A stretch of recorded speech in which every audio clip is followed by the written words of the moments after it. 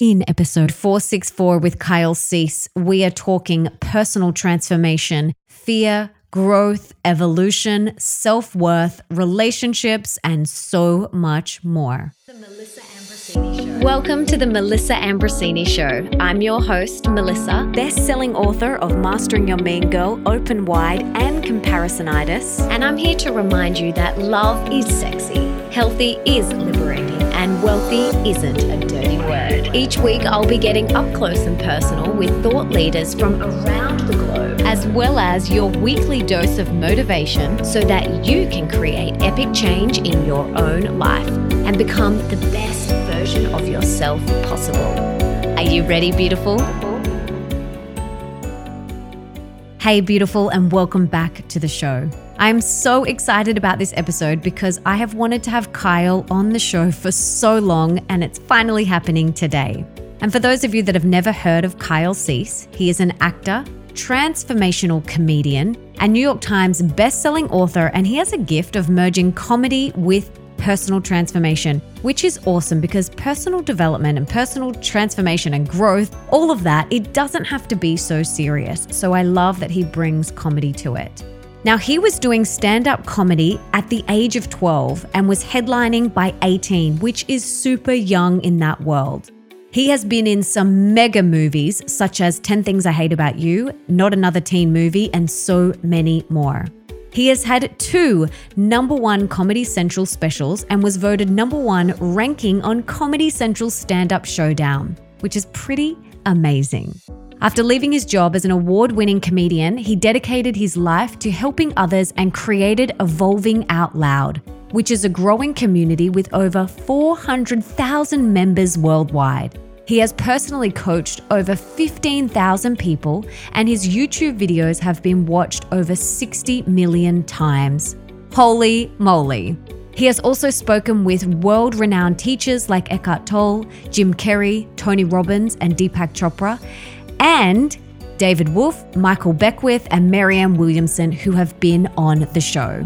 And for everything that we mention in today's episode, you can check out in the show notes, and that's over at melissaambrosini.com/464. Now let's bring on the incredible Kyle Cease.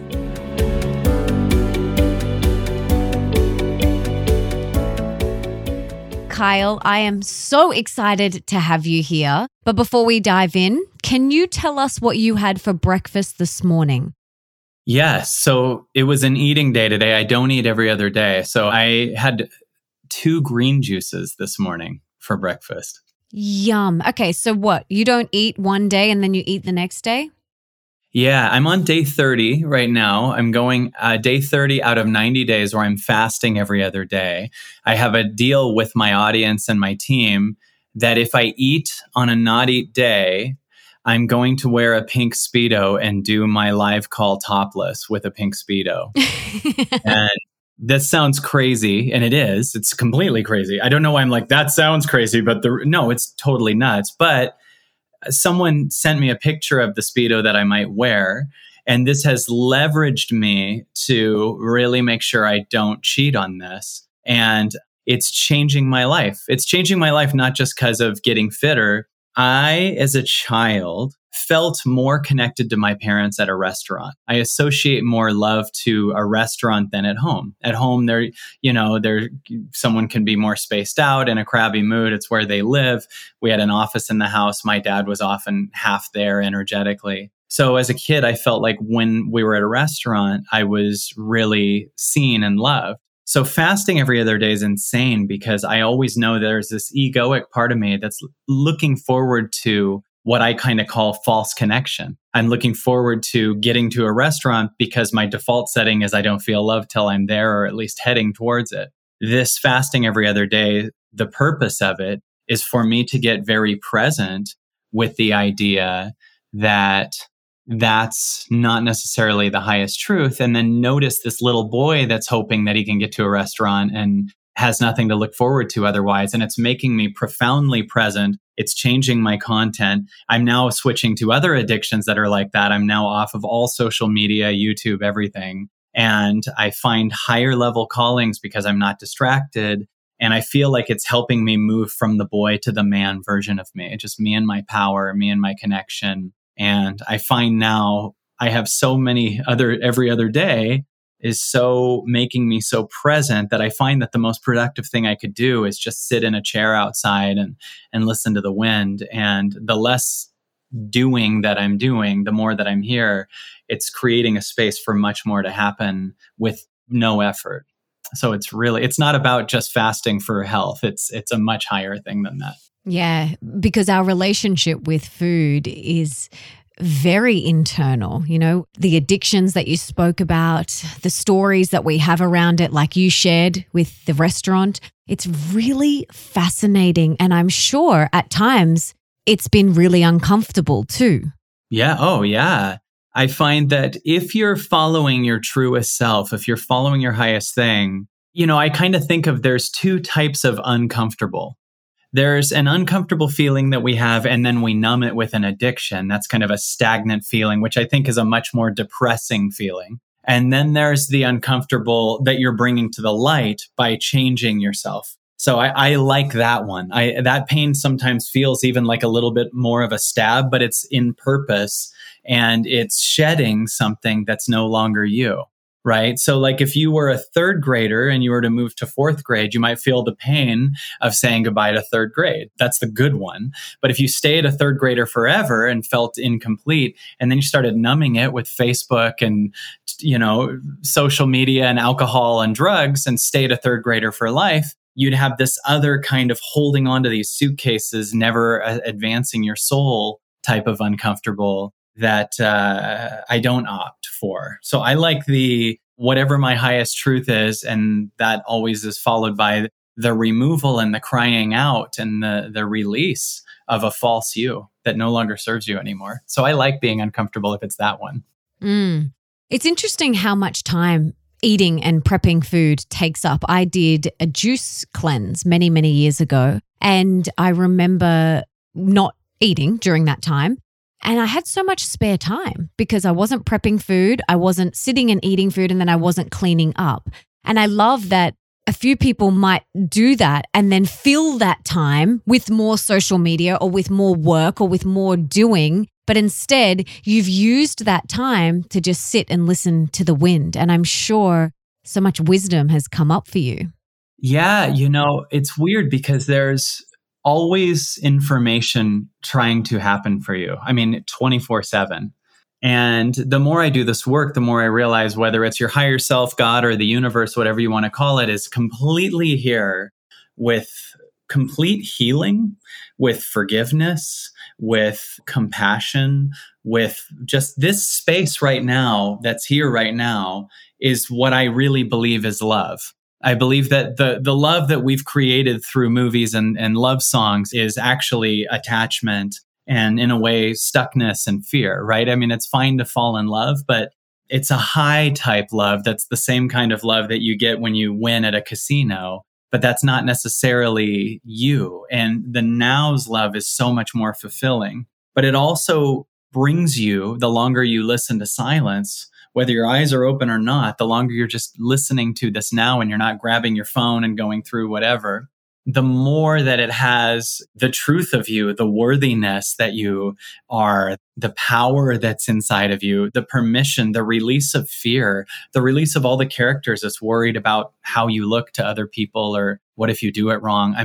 None of those scared patterns are actually you, right? If you can cry out an attachment and still exist, there's no way you were that attachment, which means there's no way you are any of your fears. So everything you have that feels like a limitation, don't ever say, I feel, or not I feel, but don't ever say, I am a procrastinator, or I am a worrier, or I am not someone that does this, because it's just a pattern based on your past. It has nothing to do with the truth of you. And most of us have never seen what we truly are. We just are really addicted to what we've been for a long time, but that's just clothing you've worn. So you can cry that out. And on the other side of it is a really, really incredible you that's right here. Yeah, absolutely. I love that you mentioned, the power of our words. I am a procrastinator. I am tired. I am this. I am that. the word that comes after I am is so powerful. They're spells. We're putting that out into the universe. And you have this really cool reframe that I absolutely love. Say someone was going to say, I'm nervous about this date or this interview or this talk. And then you say at the end, and I love that. And when I heard you say this, I was like, this is awesome. I love this. And it's such a simple reframe because you're acknowledging how you feel or what is bubbling up inside you. And you're saying, and I love that. And that then allows you to still be in the moment and not go off in the past or in the story around, oh, I'm scared or I'm nervous or whatever. And then that usually leads to, I don't feel good enough or worthy or whatever it is. So I love that reframe. How did you come up with that? Well, that's actually a way I've been doing it like 2014, 2015, 2016. I still use that somewhat, but I'll tell you the last 2 years, things have gotten so much more profound for me that have gotten even deeper. So I'll tell you about that and kind of tie it to that question. In the last 2 years, one of the great things about COVID was I think that it forced a lot of us to be kind of our higher selves. And one of the things that I did was I switched out of being a touring speaker and performer to doing everything online and being home for the last 2 years. And so in the last 2 years, I've become so much more present. I'm such a better father. I'm so much more here. So many different things have happened. And also I did 1,400 one-on-ones along with a Sunday call and a Wednesday call every single week. And then other bonus calls or giant 2-day events or whatever. So I don't know what the hours are, but probably in the last 2 years, I probably logged in like 3,000 more hours of doing this work.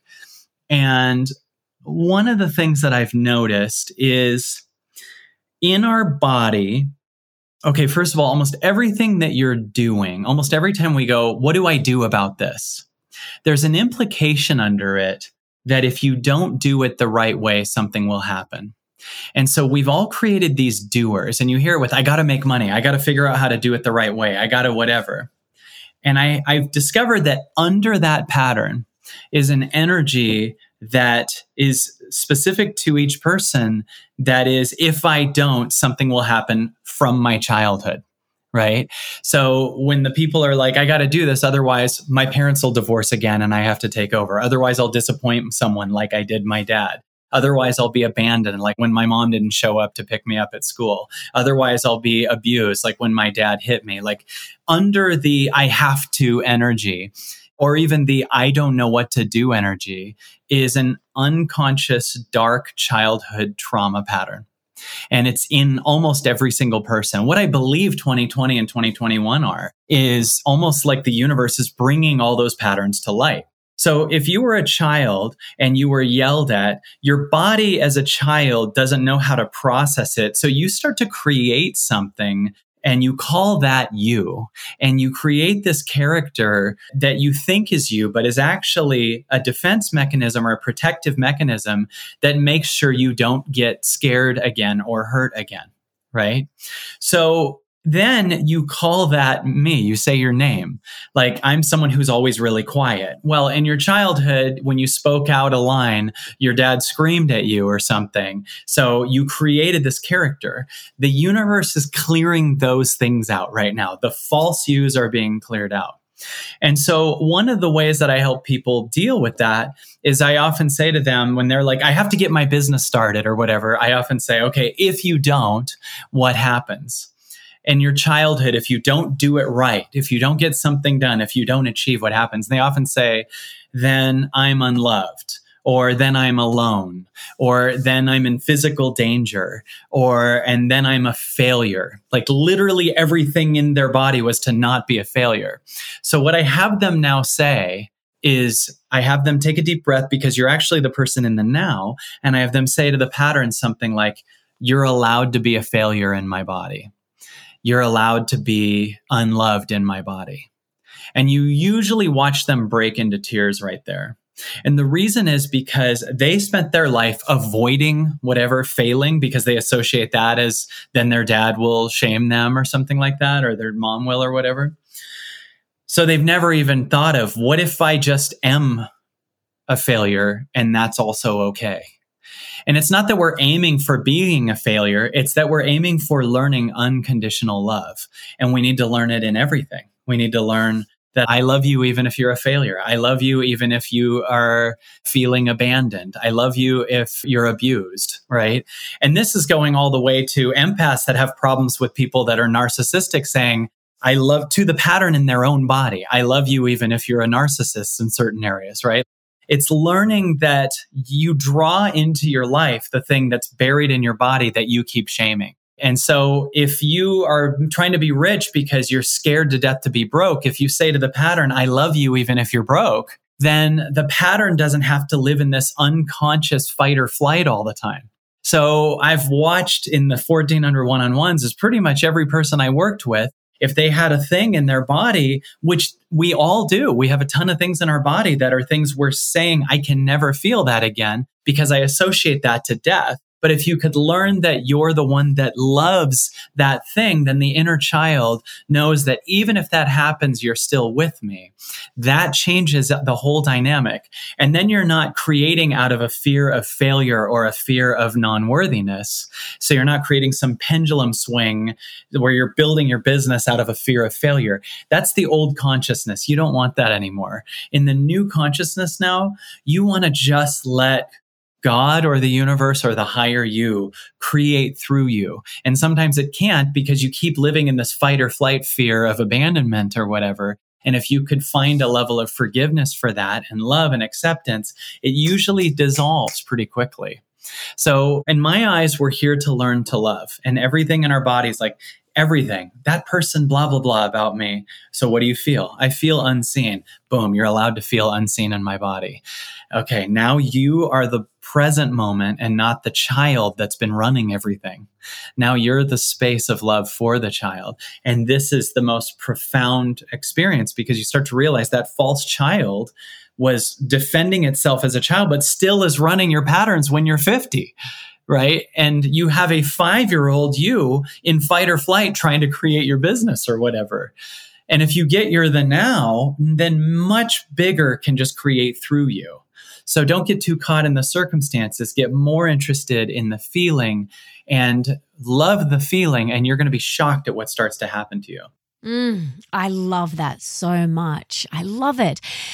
And I'm sure so many of us can look back and see our patterns, see our childhood patterns. You know, as you were speaking, I was like, oh, yep, there's one for me. Yep, there's one for me. There's one for me. And I love this. I love this idea of just allowing it to be in your body and then allowing yourself to feel safe and seen and unconditionally loved so that you can let it go and be in the present moment. Yes. The more I do this work, I really think that if you follow some higher calling and then you cry out some you that didn't want to do it and then it leaves and suddenly it's just normalized that you're in the higher calling, then that means to me the higher calling must be you. It must be more you because when that thing is cried out, you're still here. So the pattern that was worried can leave your body and you'll still be here. So that now space must be more me. Because I used to hold on to beliefs that there's a belief that I am this thing. Well, then I cried that out and I'm still here and I don't believe that anymore. So you can't be your beliefs. So the more I do this work, I must be the now. I have to be. And this is kind of our journey into oneness, which is what this moving to a higher density thing is, where you hear people talking about the fourth density or the fifth dimension, you know, that we're going to a higher dimension. That makes sense, or a higher density. This place we're talking about literally is lighter because you live more in the now and you're not holding a past story that actually has a heavier density to it. So this time is purging our old heaviness and our false stories and my accomplishment or my victim story or my past or my achievements. None of those things are you. Even your greatest achievement from 5 years ago doesn't touch what you are right now. And if you undo your attachment to those things, it's going to be surreal what starts to happen through you. And it's trying to birth a new world through you. That's what I'm starting to really get. It's actually birthing a new world through you. And what it's doing in this time is trying to clear out our clutter and our self-judgment and our hate and everything. And it can't do it until that's removed. So that's why we're fighting and going through hell right now in certain areas because as we think that we're the past story. But if you understand what's going on, this is the most exciting, profound time ever if you understand what's going on so you can participate in it along with the universe. I absolutely agree. I love that so much.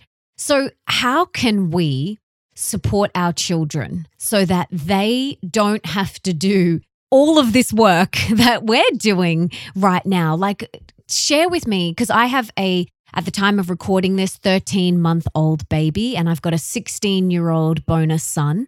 What do we do now so that they don't have to do all of this unraveling that we're doing?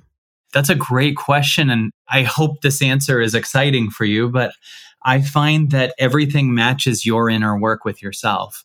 The more that I'm trying to shift someone else, it's almost out of some trauma or trigger that's in my body and I don't know it. It's almost like, and I know people can hear that and be like, well, what if there's a blah, blah, blah in your house or a robber or whatever? It's not what I'm talking about. We have certain areas that we're supposed to have fight or flight, but we use fight or flight all day about everything, about just being triggered by someone not understanding us or whatever. Even the dinging and pinging from our phones put us into fight or flight. Well, some of us, if our nervous system is so wired, the dinging and the pinging can put you into fight or flight. So yes, if there's a robber, yes, you need to run away. But our nervous systems are so wired right now that anything is putting us in fight or flight. Yes. And that's why our shifting is permission for our children, right? It's like I had a client today, actually, who is a mom of two. And she has this calling to potentially do a podcast and start a women's group. And she's worried that it would be selfish. Now, the reason, because she's a mom, right? So that it would be not being with her kids every second. The reason that I'm encouraging her to do the podcast isn't about the podcast itself nearly as much as she needs to undo her petrified fear of being selfish. Because here's the ironic twist, is if you keep telling your kids to follow their dreams while you completely shut yours off in front of them, your kids are going to do what you do. And then they're going to have kids and tell their kids to follow their dreams while they stay in things that they don't want to be in. So ironically, your fear of selfishness is actually much more selfish because you're staying in your smallness and you're telling your kids that, they can do anything. So they're really learning stay in your smallness, but tell everyone you can do everything versus just becoming what they are. A parent living in their truth is permission for the kids to live in their truth. A parent repressing themselves is a normalized world where repressing yourself is how life works. That's the world. That's the only thing they understand. So being in your power, you're going to be shocked at how many things in your body you can release. This is really crazy. And when you do, the things that you were holding on to that you now released will start to come to you. So this all ties into the question with children. But I had a couple people in my life a while ago that we lost contact for a while. And I felt really unseen about it. I felt like they didn't know the whole thing about it. We just kind of disconnected. But there was a higher me that said, you need to let them go. The ego me was holding on to them and wanting them to understand my perspective about stuff. But at the same time, the higher me was like, actually, I don't know that they align with you anymore. And that's fine. There's something that I have for you. So I spent a couple years feeling about them and feeling unseen and feeling triggered. And at one point, I actually released them and completely cried them out and just totally surrendered them and felt completely, it's fine that I'm moving forward in my life. And 2 days later, they called me.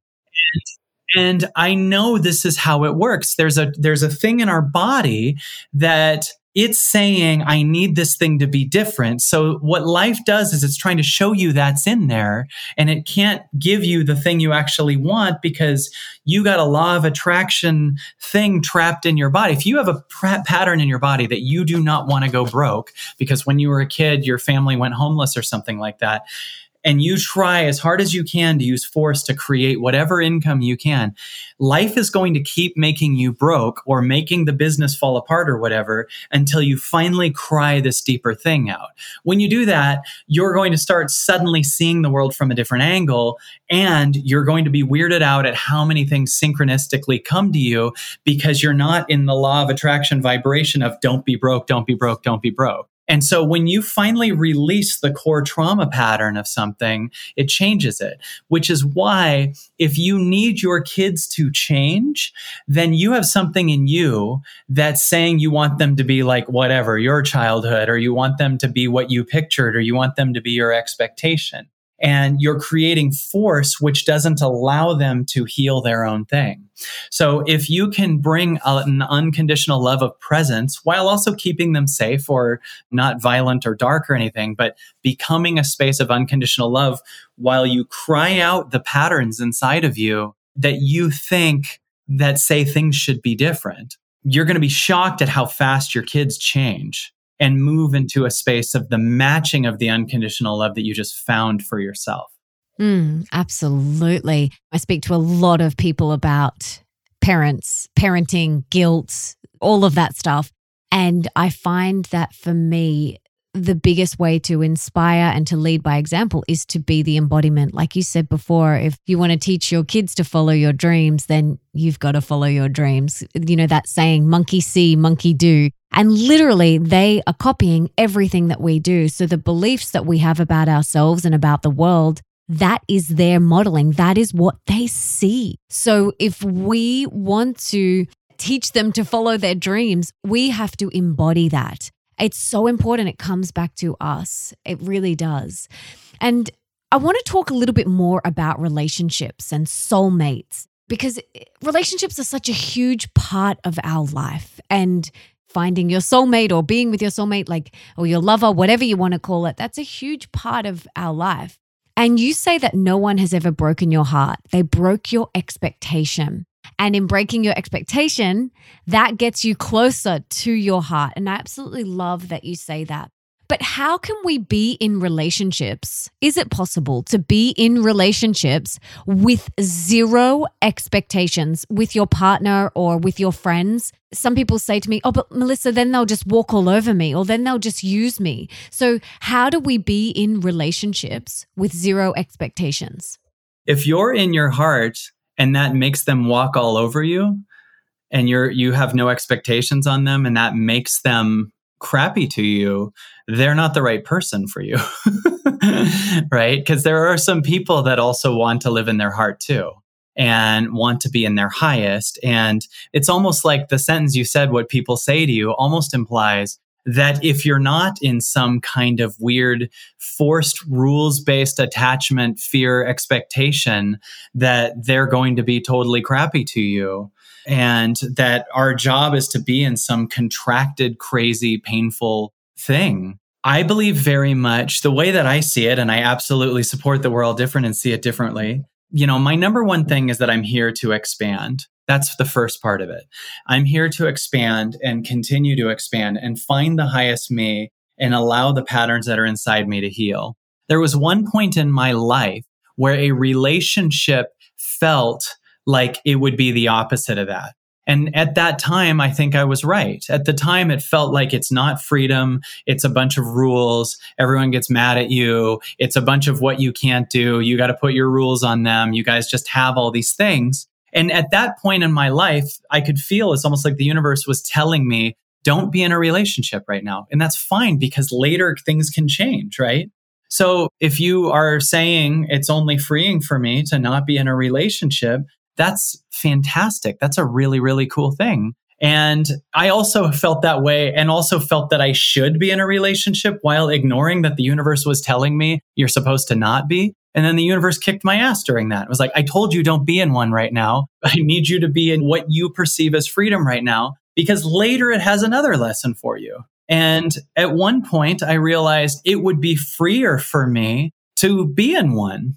to be in my higher self, to be in one. Like at one point for a person who has their 21st birthday, if alcohol suddenly becomes a thing that it's legal for you at 21, it would be expansive possibly for a person who's never drank on their 21st birthday to go to a bar and get drunk, right? That's not necessarily what you want for your life, but it might be an expansive move. But if you've done that for 30 years, it might be more freeing to stop drinking. It might be more freeing to expand yourself. So a relationship can have a massive purpose of you. If you got to really learn to listen to the highest you though, because the highest you is telling you right now if you're ready for a relationship or not. And that little what you know is the truth for you, that you don't have to negotiate against that or force it or do what your parents told you need to do. You really got to learn to hear, is a relationship right for me right now? And it's not based on if the right person's showing up. It's based on in your body, is it right? But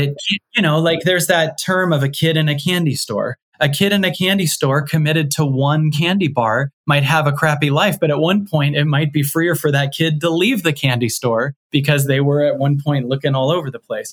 So a relationship can be very expansive if you're choosing it based on your choice, and it's something that can take you higher and higher and higher. Does that make sense? 100%. And just because someone comes into your life, you don't have to think, oh, well, that person I'm meant to be with because they've presented themselves to me. I know for me, in my very late teens and early 20s, a lot of the boyfriends that I dated were because they just showed interest in me. They literally showed interest in me. And I was like, well, obviously it's meant to be because they've showed interest in me and they like me and they're here in front of me, so I'll date them. And they were nice guys, But if I had have just stopped and tuned in and asked myself, is it in my highest good to have this relationship right now, then it might have been a different story. So I love that, just because an opportunity presents itself to you, whether this is in a relationship, a business, whatever opportunity presents to you, stop, go within, close your eyes, take a few really deep breaths and ask your higher self and listen to the answer. But I know a lot of people might be thinking, okay, how do I listen to my higher self? Maybe they feel very disconnected from their higher self. Maybe they've never heard their higher self. How do we hear our higher self? And how do we cultivate a relationship with it so that becomes the default? Well, it's interesting because one of the things my friend Daryl Anka, who channels Bashar, was saying on a call we did recently, something that I also saw in myself. Your higher self doesn't always have to be these giant, profound things, right? It doesn't have to be like a lot of people think their highest self is screaming to write a book right now. Right? But your higher self is also saying, I need to rest, or I need to let go, or I just need to switch to water, or I need to have a salad instead of a burrito tonight. Your higher self is a very gentle thing that's trying to take you to like, hey, meditation could be a 10, or just relaxing a minute. Or you could ask yourself, is it my highest self to flip through Instagram all day? Right? And people would probably say no, yet they do it all day. Okay, so we just listen to the higher self and we just don't do that for a while. Just notice the urge to do something that you know is a giant passing addiction, and then honor that you know that and don't do it for a while. You'll be shocked what you're flipping through is suddenly replaced with.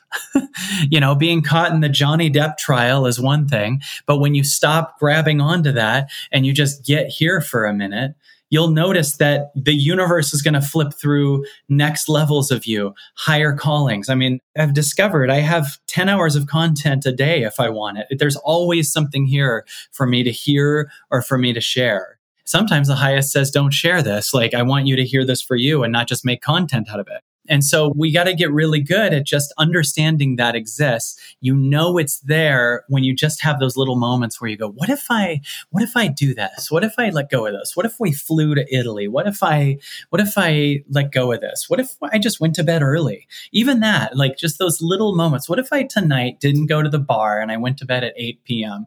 That's a highest self, right?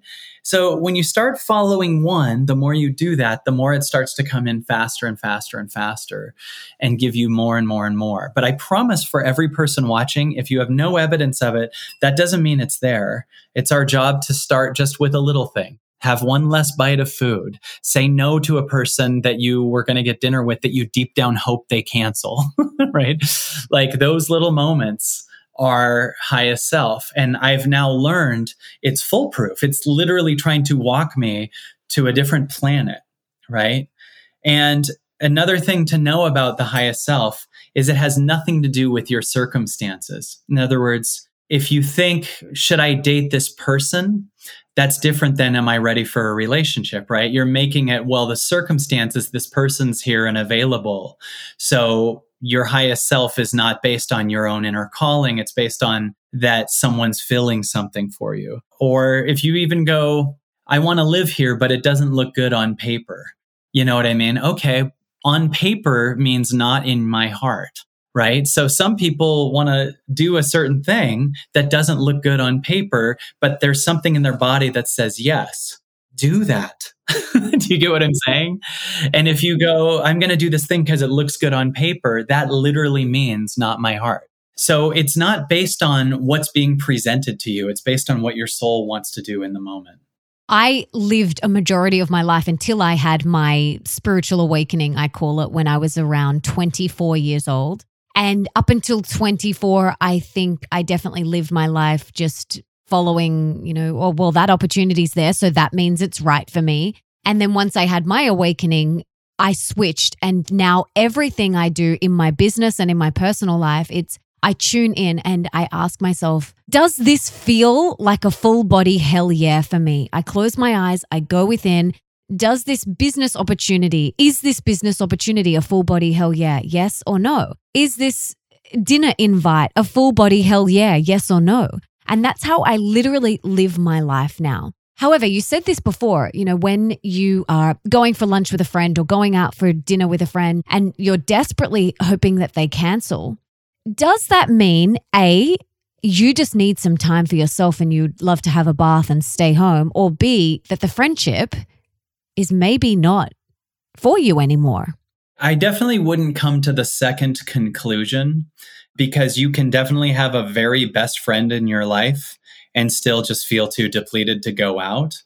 So getting too caught in the reason is a great way, I find, to escape what the feeling is in the now. Meaning, like, I'm supposed to hang out with a friend and we had the plan for like a week. And then I hear this part of my body hoping they cancel. Okay. I know that all I know and all I need to know is I need to cancel right now. Right? Like, I don't know why. There's no blame. There's nothing wrong. It could very well just be that I'm tired. It could very well be I don't feel it. Maybe I'm intuiting it's not safe to go. Maybe I don't, you know what I mean? So, but if I get too caught, that can be a reason. What you just said is I actually don't feel good with this person. But I've had some people that are the highest people in my life, and I just felt like my highest is telling me to go to bed. And that's a great example of why the circumstance isn't necessarily the factor, right? Because it's just your body trying to tell you, your body's so clearly trying to say, I want you to eat this. I want you to meditate. I want you to stop working now. I want you to go to bed early. Like, it's always trying to tell you those kind of things, right? So if you get too, I don't want them to hang out with me, so does that mean I don't like them? Now you're using that to not just do what you need to do. Do you hear what I'm saying? And then oh, wow, I don't like them. And I'm creating a meaning, but you're also creating a meaning from you haven't followed your highest calling yet. So the meaning could be false because you're not in your authentic self until you tell them no. Do you get what I'm saying? And your people pleaser is the thing that's going to go to dinner otherwise. Totally. Because I know in the past, I've definitely felt that where I'm like, oh, I just want them to cancel. And then I've run off with the story of, well, does that mean like I don't want to be friends with them anymore? Does that mean our friendship has expired? Does that mean our friendship has run its course? And I've gone off in the story when truly in the moment, maybe I just needed to go to bed early and journal about some emotions that were coming up for me that day. So I kind of missed that opportunity to address what was bubbling up inside me and instead made it about this friendship and made stories up around this friendship that maybe we're not aligned anymore or whatever. And then had a conversation with my husband about it. Well, I don't know, like she said this or, it's just you run off, your inner critic, your inner ego runs off with these stories when what it's really trying to do is just to get you to sit and be still and go within. And it's funny because that part of you that talks to your husband is negotiating and analyzing like that. That is what stays alive until you make the decision. And when you make the decision, that pattern dies. You get more in your pattern or in your power. When you finally just, without even knowing why, without even analyzing or assessing or anything, follow the thing that it's saying to do without knowing why. In fact, if you know why, it's usually not a highest calling, because a highest calling is trying to take you to territory you've never seen before. And your reason and understanding why is always including your past, right? So it's trying to make sense with what you've already seen. So when you hear this thing that just shows up in your body, another way I know it's my highest is if I'm not justifying it. And I know it's not my highest if I'm justifying it. To give you an example, this career that I have, I don't justify it. If I'm talking about it to someone, I don't go, I mean, it's a good job. It's fun and it's good for me. And I get attention from it. That's someone who doesn't want this job. And if I was like about my daughter, like she gets good medical, so I guess I'll keep being her dad. You know that, like obviously there'd be no way I would say something like that. And she should be very insulted if that's how I talked about her. I guess she's good to have as a daughter because, she's nice. But we do know what it's like when you go, I hate this job, but you know what? I am going to get a promotion soon. You know what that is? That moment right there? That's your mind explaining to you why you're ignoring your body. Your body knew within 1 second what to do, but it's taking you to a territory you've never seen before. So you usually ignore that. And then you follow this second kind of explanation thing. And then you have to use being in your head to explain why you didn't follow it, which keeps you in your head. So you start to be more in your head. Do you get what I'm saying? Because that's what's staying alive now in order for you to keep this thing that doesn't align with you. Oh, yeah. Yes. This resonates so deeply. Yeah. You never are justifying the things that are for your highest self. You're never justifying that. You're not justifying your role. You're not justifying why you're there or why you went. But it is those things like, a relationship. Yeah, but, we don't fight that much. Or, yeah, but it doesn't matter that we don't have sex all the time. Why are you even justifying it? Yes, exactly. If I asked a couple if they're doing well and they said, yeah, we don't fight that much, they're not a 10. Or if just anyone says any reason why it's good, that's not a 10. Like I had a woman the other day tell me, I just got a job offer and it's a good job offer. And I'm trying to figure out, I already knew at this point, I could feel in the tone, the answer is no. She's like, I got a good job offer and I'm trying to figure out. And after that, she goes, it's a really rare job offer. Dude, when you're a yes, you don't need any of this. You would never say that unless you're a no, right? But if you're used to living at a 7 out of 10 in your life, you'll probably take it and keep staying disconnected from the highest you. So when she talked about it, I could feel the true answer for her is no. Then she said, it's a job that a ton of other people really want. You're selling me on it because you're selling yourself on it. Yes. Right? Yes, totally. You're selling me on it because you're trying to sell yourself on it, whether it's the job, the relationship, the food, whatever it is, the holiday, the car, the purchase, whatever. You're trying to sell me because you're trying to sell yourself. Yes, you got to make sense out of why you're ignoring your soul, because otherwise you're just ignoring your soul and we don't want to do that. So we got to make sense out of it. It's okay that I'm ignoring my soul because I will get a promotion. It's okay that I'm ignoring my soul because that person took me to dinner once, even though they're actually really crappy to me. It's okay that I'm like, you literally have to explain to yourself. So if you're explaining why you're doing something in your life, know that it's not a 10. Or this one, it's okay that I'm ignoring my soul in this relationship because we've got 3 kids. Yep, that's a great reason. So your kids can learn to ignore their soul. Yes, and stay in a relationship that isn't true for them because... Your kids do the same thing. Wow. That's a big one because I have heard that so many times from people I don't personally know very well, and then also friends, like, people that I know really well have said that to me. We've got 3 or 4 kids and I'm just going to ignore my soul. Like, oh, knife in the heart. What a horrible burden to put on the kids. You're the reason I ignored my soul. That you think that's not going to become obvious, subtle resentment? You think that's not going to become the kid just feeling like they're worthless because you were too scared to follow what you know you need to. Then you blame the kids on top of it. And you think the kids don't know? They know. You don't have to say it. Like, you don't have to actually use your words to say it. They know that their parents are unhappy. They know that their parents are ignoring their soul. I don't think we give children enough credit. Like my 13-month-old baby, she knows everything. Like she is so intelligent. All kids are. They are so intelligent. They know everything. She picks up things that she's never seen. Like the first time she saw a hairbrush, she knew exactly what to do with it. I mean, that's just a little example, right? But they know what to do with things. They know what is going on because it's all energy and they feel that energy. You can feel resentment. It is palpable. Well, it's so interesting because I have a daughter that's almost 5 now and she's amazing. And when she was probably 18 months, I remember that if I was having an off day, she would be screaming. And if I meditated that day, when I held her, she would fall right to sleep. And I could see, it was very clear. I got this massive mirror that like, if I meditated that day, she had a different emotional reaction. And it happened so many times that I realized that's not a coincidence. She's actually just picking up energy. And if I'm in this chaos or I'm ignoring my heart, and I'm in some kind of resentment or I'm in my head about it, she was screaming that day.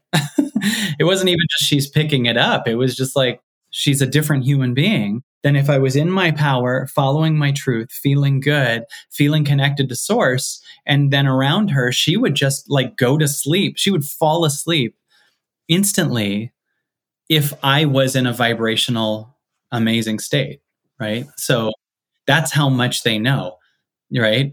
Absolutely. We spoke before about your client who felt like it was selfish for her to start a podcast. Something that I hear a lot about, and I'm not sure if you do too. Maybe it's more from the female side. I'm not sure, but I'd love to hear your perspective. This parent guilt, mama guilt. We spoke about it before, like doing something for ourselves, filling ourselves up, this guilt that comes up.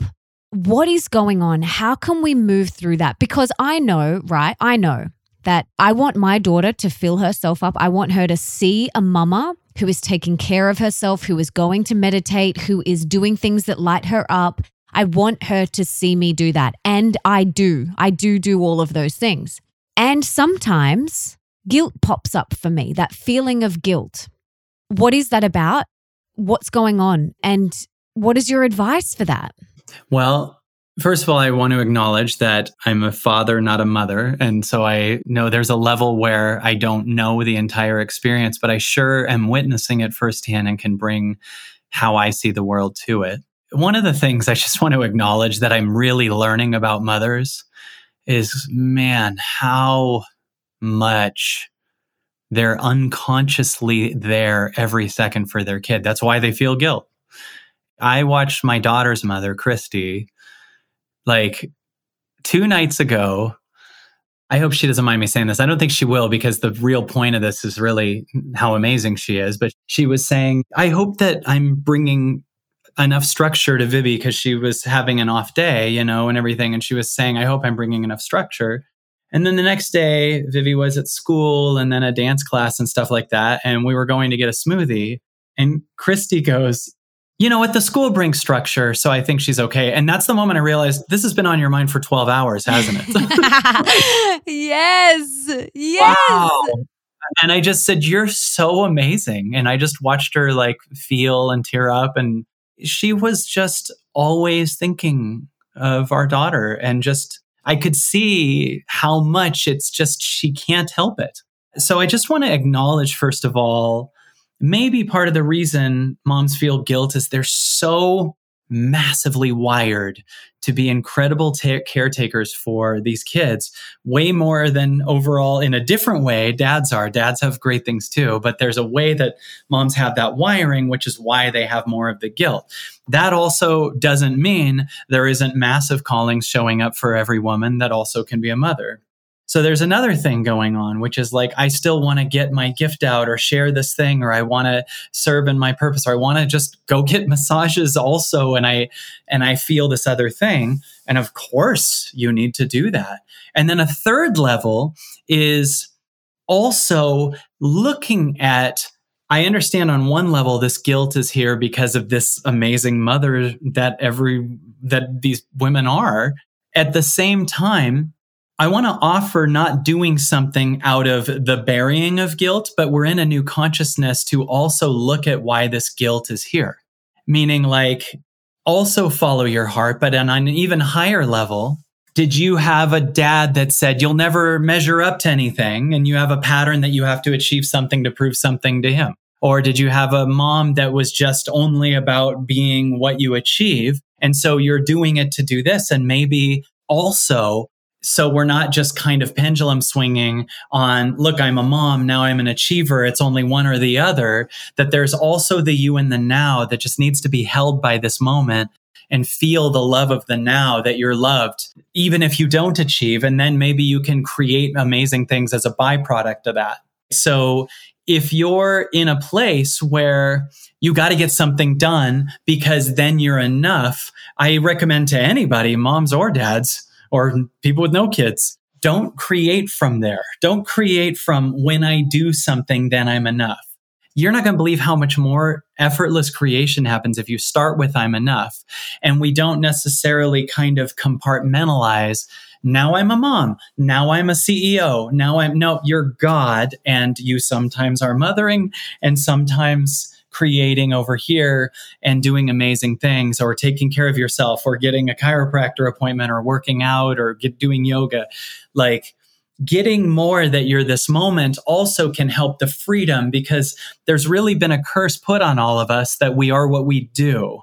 And so there's this constant escape that I need to do something else versus you are loved because you exist. You are loved because of now. So I get a lot of moms as clients that are in that kind of battle. And I notice also sometimes the desire to achieve is out of the F you to a parent who said you'll never amount to something, or you're not like a sibling or something like that.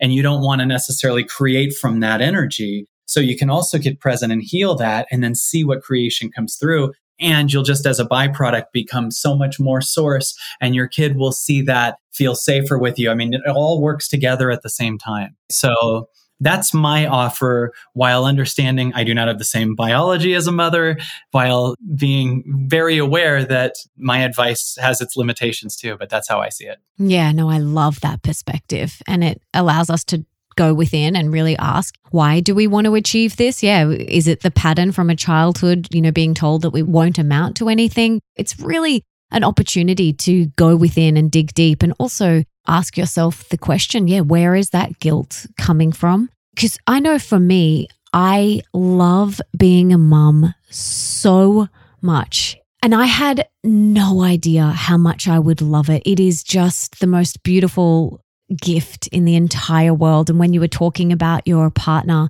I was getting so emotional because I've been there. I know, like sometimes not even the next day, like 5 days later, I'll say, yeah, and at least the school gives her structure. Like that's me. I've done that so many times. And so I love being a mum so much, and I love doing my work. I love it. And yesterday I went and had lunch with my best friend, and she has a baby as well, similar age to my baby.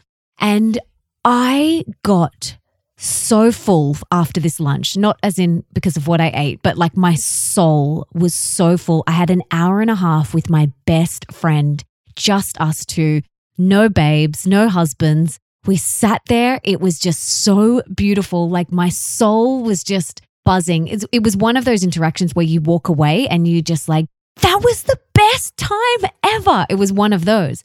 And I came back to my daughter.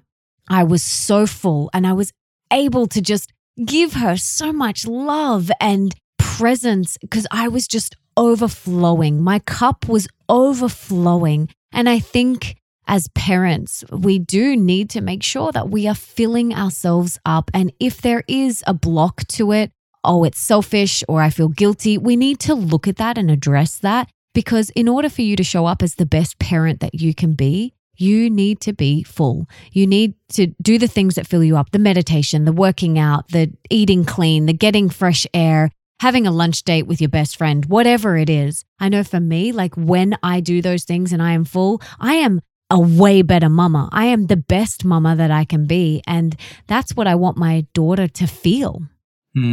Yes, that's completely accurate. I mean, I've seen people deplete themselves so much and then they're just trying to give to their kids from nothing. I know people can get very easily exhaustion and adrenal fatigue and just really wipe themselves out and overexert themselves. And I've learned so much by watching Vivi's mom and how much she went through in everything and how much she's like learning to do that too. And yeah, I mean, it's weird because I'm learning how much more that it applies to all of us, but how much more I can see that women have been put in this kind of world that you are only one or the other. And that you're either screaming on this one side for this one thing, or you're a mom and you don't have any other thing. And there's tons of stuff that men have gone through both ways too, or just that any one of us is that we are what we achieve is such a crazy thing. So people have just been taught to dismiss whatever, your healing, your sleep, or whatever, because the first priority is where there's a money opportunity, or, that's just craziness.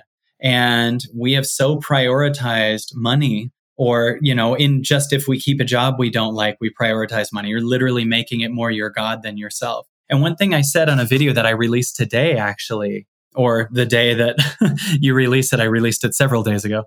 One real trick to raising your everything, your value, your health, your power, your wealth, your joy. There's one factor, I think, that is such a corny thing, but if you really get what I'm saying, it's huge, is the understanding that there literally is only one you. Like, I'm not just saying the Mr. Rogers quote here. If it's not just that there's only one you, it's that you understand that and you move in accordance with that.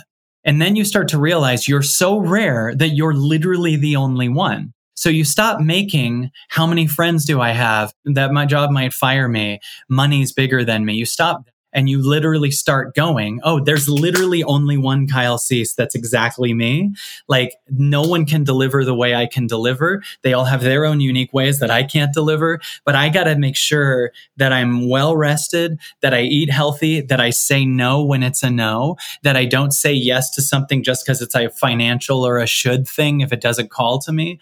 I'm rarer than money. I'm rarer than that thing. And when people start to get that, there's literally only one of you, Melissa, and you start to move in accordance with that, then saying no to something that doesn't align with you is very easy because you're the rare commodity in your life, right? And so you need this to recoup this. You need to get massages. You need to care for yourself. You need to do yoga. You need to whatever, right? You're rarer than all of the stuff that you could lose, right? And we move as if we're replaceable and the thing that we're losing isn't. Yeah, exactly. I always say to my clients that you are the best in the entire world at being you. No one can do you like you. No one. I mean, people can emulate, they can copy, they can try, but no one in this entire world can be Kyle Cease. No one in this entire world. You are the best in the entire world at one thing, and that is you.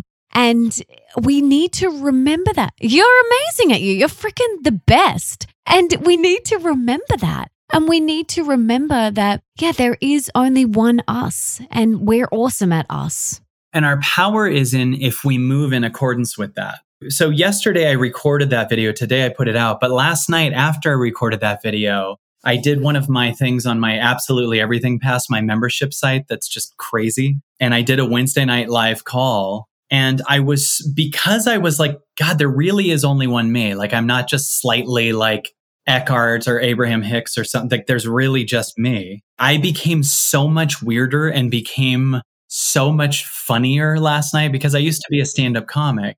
And so I was bringing that into the call last night. And like on Saturday, I think we're about to release the weirdest, funniest thing that I've ever released as a comedy transformation. I'm so excited about it. But it literally is something that is no one does this like this, And it was from me giving myself permission to be like, dude, there's not a way that you need to do this. You need to be just even more aware and move as if it's the truth that you're the only one that's you. And it's not like just a nice quote that feels good. There's a ton of people that have heard you are the only one that's you, but it's a whole different ballgame if you move like that. Because a ton of people hear that and then they still think that they're not worthy of a good relationship because they're so replaceable, that they're not worthy of financial abundance because they're so replaceable. So they move like they're just the spoke in a wheel and that they're replaceable in relationships and everything. And they don't deserve anything because they're so not rare. Meanwhile, they're the only person.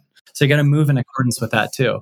100%. And when you fully know that and embody that and move like that, you stop comparing yourself to others. My latest book, Comparisonitis, How to Stop Comparing Yourself to Others and Be Genuinely Happy. I talk about comparison a lot. And when you move like you are this rare commodity, this amazing being that you are in your own lane. You're not looking left and right and seeing what everyone else is doing and comparing yourself because you know the truth of who you are, that you are amazing at you are the best in the world at you. And all you need to do is do you.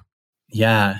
And you know what else? You'll only draw other people who get that they're the only one of them. So you don't have these people who believe they're easily replaceable in your life that are these kind of, I'm not judging, but you just lose alignment with all the people pleasers and all the takers and all the controllers and everything because you're just in this power. So you start to have these ridiculously creative, encouraging, supportive, magical friends. And you lose the ones that are kind of trying to be like you or don't think that they're enough or whatever. And there's not that many people that get there the only one. But it's going up more and more and more because we're all ascending right now. Yeah, absolutely. And then when you do know that, when you know that you're the only one and you have these friendships come into your life and then maybe they leave, you know that that's part of growth. As you're growing and evolving, so are the people that are coming in and out of your life. And I know for me, I used to get really attached to friendships. I used to think, but we used to have a good time. If I felt someone leaning out of the friendship, I used to think, but why? Like we had a really good time and it was so fun. And I would kind of hold on a little bit. But now I realize that relationship came in and it served its purpose and maybe it's off now. And then another one will come in. And as we are so committed to our own personal growth and evolution, this is the path that we're on, that's going to happen. But how can we not get attached to the friendships in our life? So the more that you get that you're the only one, the less attached you are to external circumstances because all of your external circumstances are passing. And the truth of what you are, which is even higher than the unique body that you're in and everything, is the permanent, infinite one that you're just the now, you're all of this. So the more you do this work, the more you understand whatever someone's talking crap about you, that won't be a thing in 2 weeks. Or, and you just don't get participating too much in the passing circumstances. And if you are caught in the circumstances, that's actually a trauma response. That's actually a childhood you that's trying to not lose dad's affection or something like that. Only a pattern that thinks you're the small separate self gets too caught in passing circumstances. The more you're moving towards the oneness version, the true you, the expanded you, you understand that your external circumstances are all a byproduct of your connection to yourself. In fact, you start to get, holy crap, the world is mirroring me. This is a mirror of me. So if that's the case, like the world is mirroring you. The more I do this work, the more like those people calling me after I release them, even when you have an energy like, now the world would have to mirror to you that you're powerless to other people waking up versus you just waking yourself up, right? Like the mirror will show you exactly what you are. So the passing circumstances are just a mirror. And if you get more excited about what is calling inside of you, that invisible force, and then follow it, you'll notice the circumstances change and it's totally fine. Absolutely. Oh, I love this so much. What is your definition of success? And what do you attribute your success to? Because I believe everyone has a different definition. What's your definition? What if I said everything in the world? Like, what if? Yeah, I love that. My first answer was okay with the moment, but no, because being off of the moment teaches you something about your own childhood patterns. So I would actually say you are success. There's no way you're not. Even if you have the worst life, maybe just being aware of that. Like, I'm not saying, so start aiming for something bad. I'm saying start to get okay with where you're at. Start to, no matter what your circumstances, get okay with it. The more you're okay with it, the more the world will heal it. The more you're in resistance and trying to get somewhere else than your current circumstance, the more the universe has to make it worse and worse. So if you can start off, like, massive success to me is being okay with where you're at, no matter where you're at. The more you do that, the faster it'll change, because the only reason you're on this planet, I believe, truly is to learn love. And that goes into the parenting, that goes into the relationships, that whatever. So you making your priority learning love by being okay with what is. I don't mean passive and take bad circumstances and be with crappy people. I mean learning to not be in an argument with what is, so that the patterns inside of you that are trying to get somewhere else because they believe there's such thing as past or future can settle into you. You will be shocked at how fast the universe changes your circumstances if you're not in resistance to them. I love that so much. You mentioned before you used to be a stand-up comic and an actor. How did you transition to what you're doing now, this transformational comedy? Like, how did you get into this? Were your parents in stand-up? Were they actors? Were they into personal development? How did this unfold? Well, actually, I'll say this. So I was a stand-up comic. I had 2 top Comedy Central specials. I did over 1,000 colleges as a stand-up. I headlined all the clubs in the country pretty much and toured all over, had an amazing career. I also did several movie and TV appearances, but the 2 biggest ones that people know was the movie 10 Things I Hate About You. I played the nerdy kid who threw the party. And Not Another Teen Movie, I played this recurring character called the slow clapper who keeps trying to get everyone to clap, but it's always the wrong time. It's actually a funny part. It sounds like a nothing thing, but it was cool. They were so fun, and that was such a crazy time in my life. I started as a child, actually. I was born into a family of entertainers. My dad's uncle was the prop man for a comedian named Gallagher, who was an 80s comedian who smashed watermelons at the end of his show. He's kind of a prop comic and was funny in the 80s. And my grandma was a famous puppeteer. She was on the Carol Burnett show. She did puppets for Bob Hope and, I don't know, Phyllis Diller and all these famous people. And my mom's brother is an amazing Grammy-nominated jazz musician. And entertainment was somewhat normal in my family. But I will say that helped, but there was not any family member that's like, we need to get you doing this, or I'm going to call this agent or whatever. I just, as a child, was lucky enough that when I said something funny, my parents laughed and they encouraged me. My dad, I remember taking me to Hollywood when I was 15 to do clubs. I was a working comic at around 15, 16. I was doing clubs at 12, but I was probably working 15, 16. I was a headliner at 18. And I had an amazing beginning of my life career up until about 32. And there were a lot of different shifts that I went through. But one was just the basic revelation that I had a thought in my head all the time that I think a lot of performers had, and almost all humans have, which is, when something happens, I'll be happy. And I believed fully that when something happens, I'll be happy. So I would always be excited about the next role that I'm playing, or the next Comedy Central thing, or whatever, or the next person to date, or the next money, or whatever. And then I get it. And then if that's my source of happiness, I better not lose it. So I'd be like, what's next? And I'd be more codependent on it. And so I noticed this kind of illness that we have that always was in, when something happens, I'll be happy. So this is where I left motivation even a drive to get something. And I kind of shifted to an energy of, when I'm happy, things will happen. And by happy, I meant just being okay with myself if I'm off, being okay with myself if I'm angry, whatever. And I started crying out little addictive patterns. And then things started coming to me. Like just, I was less attached to results and more excited about what was the force was in me, and way more things showed up in my life. So once that switch was fully realized, and I did a lot of stuff to really work it in, which was a lot of letting go and following a highest calling, I started creating this Evolving Out Loud business and switched combining comedy and then transformation. And, I get to do both. And for the last 12 years, I've been doing enormous events. I did New York Times bestselling book, and then another one that I like more. And I've had an amazing career combining comedy and transformation and really living this. I meditate every day. I really live this every second. My career is not my highest. It's a byproduct of me following my highest. And I've really learned that I've connected with the universe, and the dialogue I have with it is I'm on this planet to know who I truly am.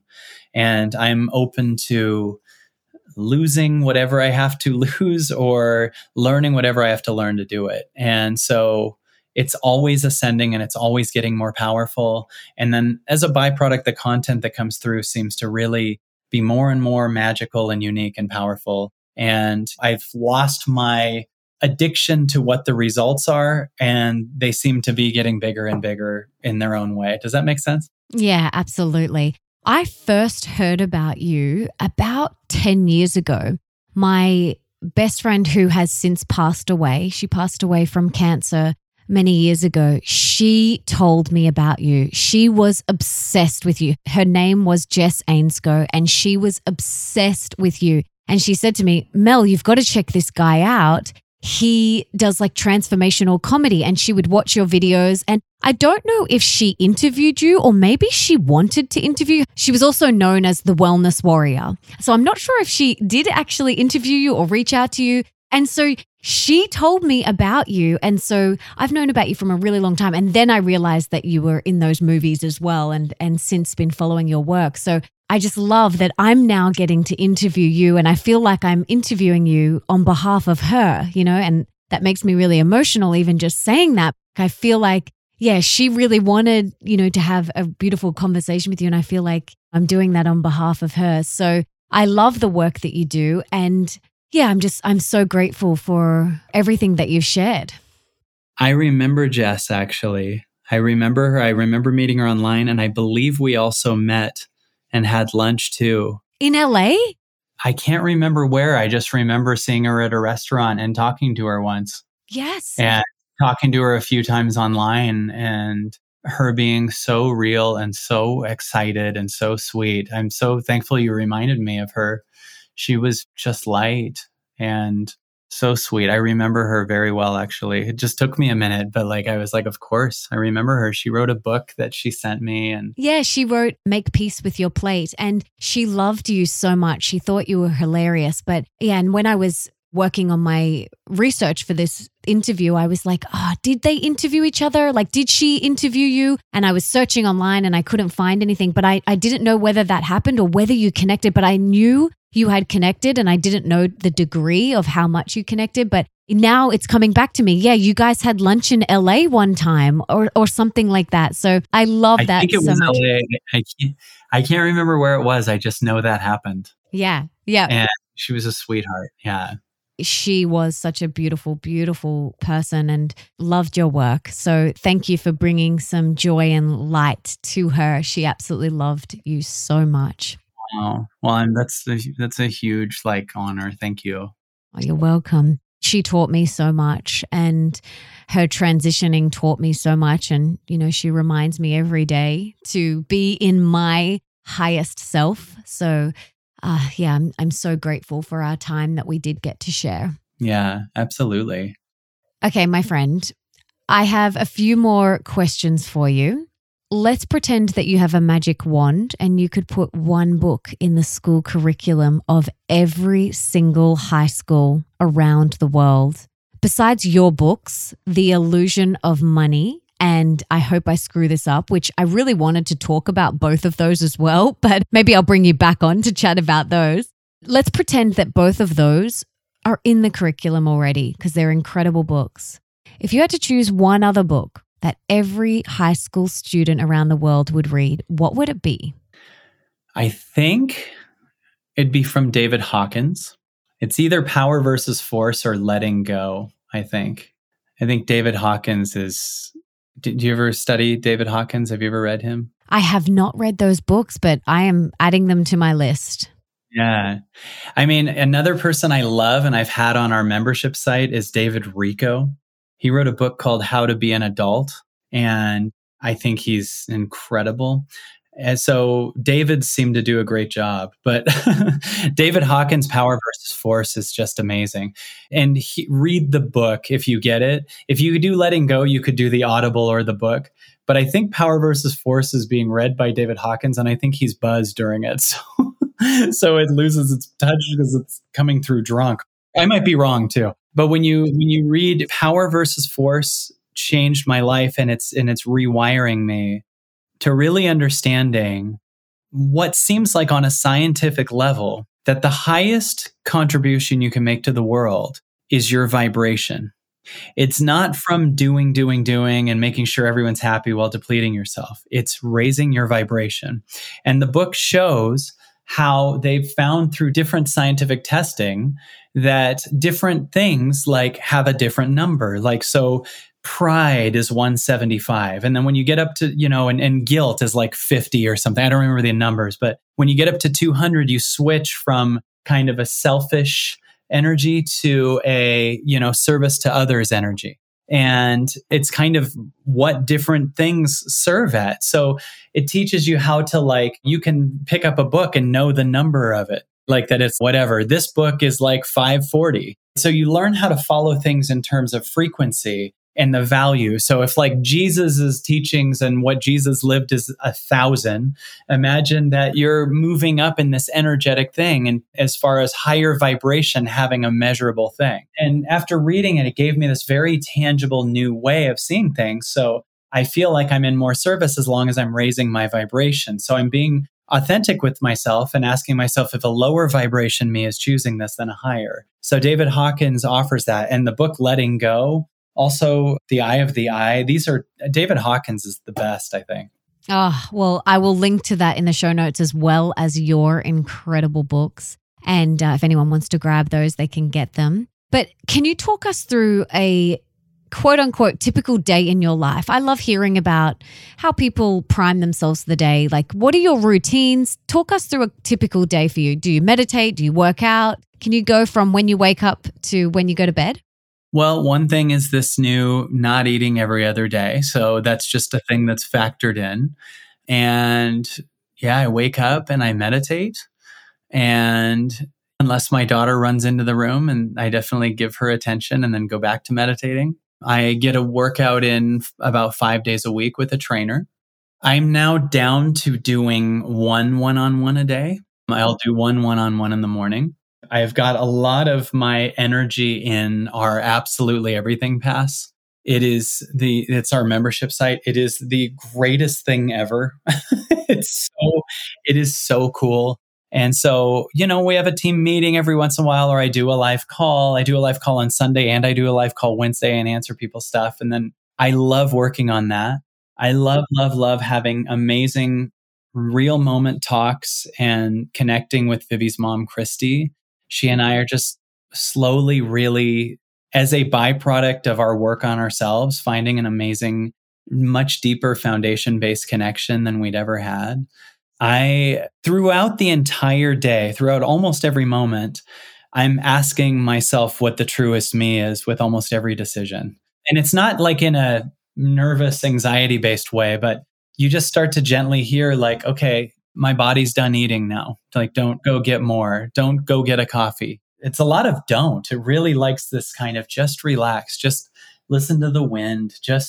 There's a lot of that. I put a hammock in the backyard and I just love sitting and having no phone for a couple hours, and just you go into the deepest sleep. Like it is just so my highest to get good sleep and play with my daughter, who is so funny and so musical. We sing in harmony now. And it's weird because there's nothing that used to be exciting as a circumstantial thing, like, I don't know, going to Vegas, or later we'll go to that thing, or soon we'll go on a trip. None of that does anything for me because the now is bigger. I'll still do those things, but there's so much fulfillment in the now. There really is. And I'm so grateful for how 2020 and 2021 pushed us into that. Some of us, I know it didn't, all of us. But for me, it forced me into a now.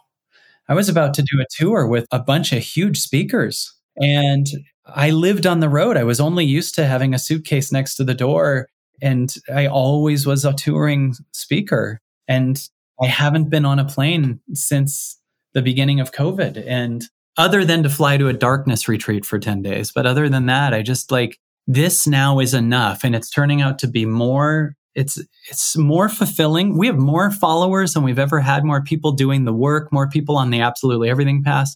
It's just crazy. I feel like right now I could be offered a huge movie role. I don't know that I'd take it. I just love the now, and I don't need to do anything. And if it was an expansive role, maybe, but I like resting. I like doing nothing. Yeah, it's been such a big shift for everyone. So yeah, I love that you love being home so much, and it's so grounding. I think for me as well, I used to travel so much. I used to go to LA back and forth, and I used to love traveling. And since having a baby, I love being home. I love it. I just love it so much. Like my husband's like, let's go to Europe. And I'm like, I don't want to go to Europe. Like I just love being here so much, and having the energy in our home is just so beautiful, and just being inside our four walls, I love so much. And I think COVID allowed us to simplify our life and get really intentional about what lights us up. And I know what lights us up, and it's being in my four walls with my loved ones. Well, the funny thing about how we used to live, I really believe, like back in 2015, 2016, life was you just are used to, you live in your head at home, and a vacation would help you get in the moment. And now we've been so forced into a truer, higher self that there's nowhere else that you need to be, because the happiness is here. You can go on a trip, but we aren't starting as much with the same like living in your head, depleting energy that a trip can help you heal.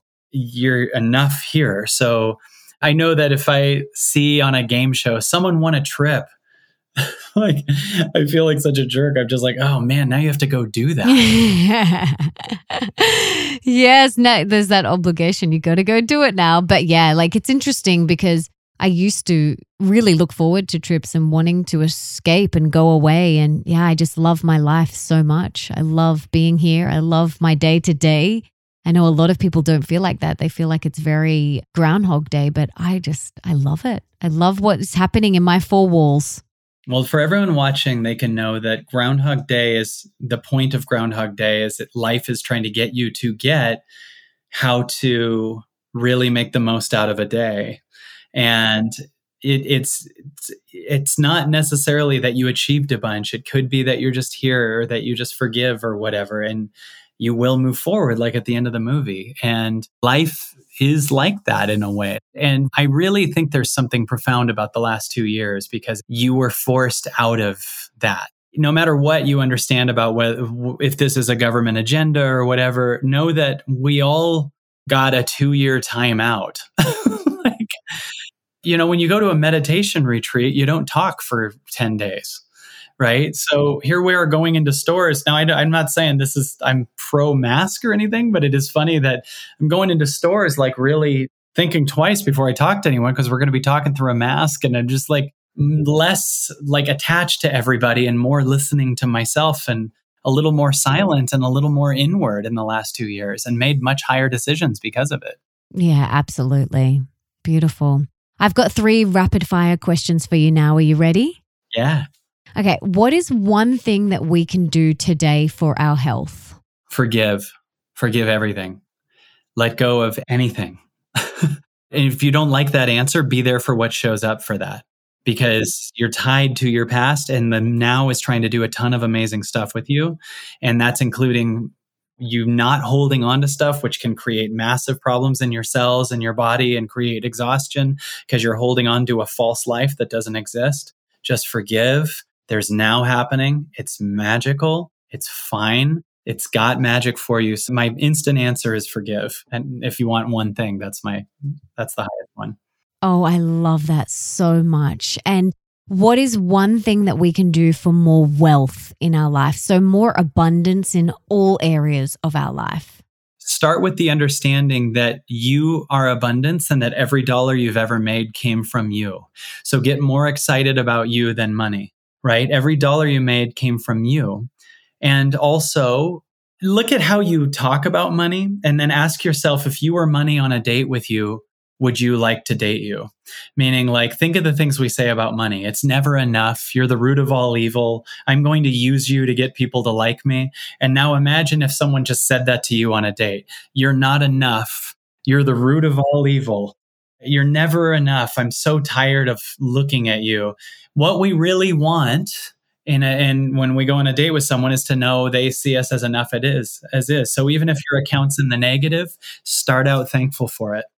Yeah. And they can read your book because The Illusion of Money, amazing. I prefer, if anyone was getting one of my books, I would say get The Illusion of Money. I love that book. Okay, awesome. I love that. All right, final one. What is one thing that we can do for more love in our life? Start by understanding and moving as if you understand that it only exists now, that it's not something that in someone else that requires that you're in lack. Start off with that you're complete as is, find it in the now, and you'll be shocked at how much life matches that and brings someone else who's in that same frequency. But when you're in your whole and they're in their whole, 1 + 1 is infinity versus 1/2 + 1/2 = 1/4. Yes, beautiful. I love that so much. This has been so amazing. Is there anything else that you want to share? Any last parting words of wisdom or anything that you wanted to talk about that we haven't discussed? I would love to plug real quick the Absolutely Everything Pass, if it's okay, and just explain what it is for a second. Is that okay? 100%. We've created this thing that a few years ago, when we started it, I did one call a week with an audience, and we put a backlog of all of our live past events that each of them themselves used to be like $1,000 each. And now the Absolutely Everything Pass, it's $29 a month, and we're doing 6 events a week, and we're bringing in other speakers too. And it's now backlogged with close to about 1,000 hours of backlog footage from all of my live events, all of my entrepreneurial events, everything. And the price of the Absolutely Everything Pass is going to go up to $79 a month in August. But if anyone gets it before, they're grandfathered in for life as long as they stay in at $29 a month. So I think that we're creating what I think is the most expansive, change your life. You're a part of a community if you want, or you can do it as an introverted being. I'm about your soul's expansion. And there are so many things in the Absolutely Everything Pass, and it's literally $29 a month.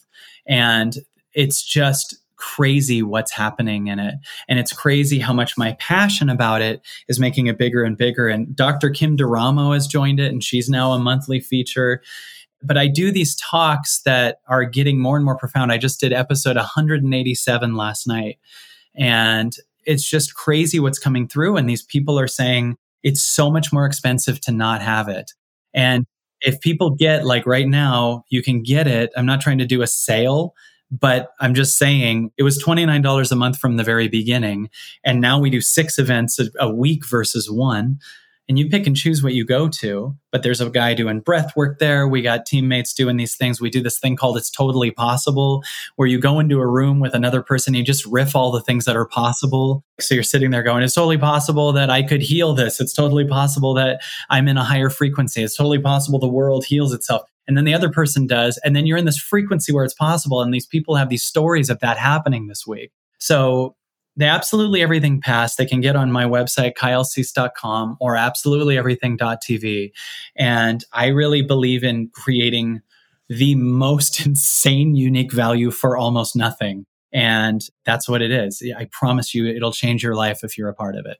Oh, sounds amazing. I'm in. And we will link to it in the show notes with everything else that we've mentioned in today's episode. And before I go, Kyle, I want to thank you so much for not only giving us your time today. It's been an absolute pleasure to chat with you and to connect with you. But I want to thank you also for all the work that you do in the world. You are inspiring and supporting so many people. You are serving so many people. So I want to know what I and the listeners can do to give back to you today. How can we serve you? Oh my goodness. Well, by being in your highest, there's just by you being in your truth, if you follow your highest, when you have an option that you know is just an addictive pattern and you follow your highest, you raise the collective consciousness of the world. So by doing that, my daughter is safer. So I just want you to see it that way. Your kids are safer. We're all on a higher vibration if you follow that higher you. And if you do that, anyone that has control or manipulative agendas are going to lose that control and maybe even heal themselves too. So if you're so certain about the dark things that are coming up in the world, know that the world's mirroring you. So if you follow your highest, you are going to create a different world than the world you're anticipating is coming. And we go in lockdowns in the world because we've put ourselves in lockdowns before that. Every time we said yes to a dinner we didn't want to go to or stayed in a relationship we weren't sure about, we put ourselves in lockdown and we locked down our soul. So the world had to mirror that. And it's up to us to follow that higher self. So for me, if you like this content and you follow your heart after this, you are making the world collectively better for my family, for your family. I'm right next to you doing the work. We all have the same job with the same boss. And join me on the Absolutely Everything Pass and your life will change. I promise. It's crazy. Oh, you are amazing. Thank you so much. On behalf of Jess, I'm so grateful that we got this time together. Thank you for everything that you do. This has been awesome. And when you come to Australia, we definitely have to connect, and I will be at any of your events or shows or anything you do, because that would be so much fun.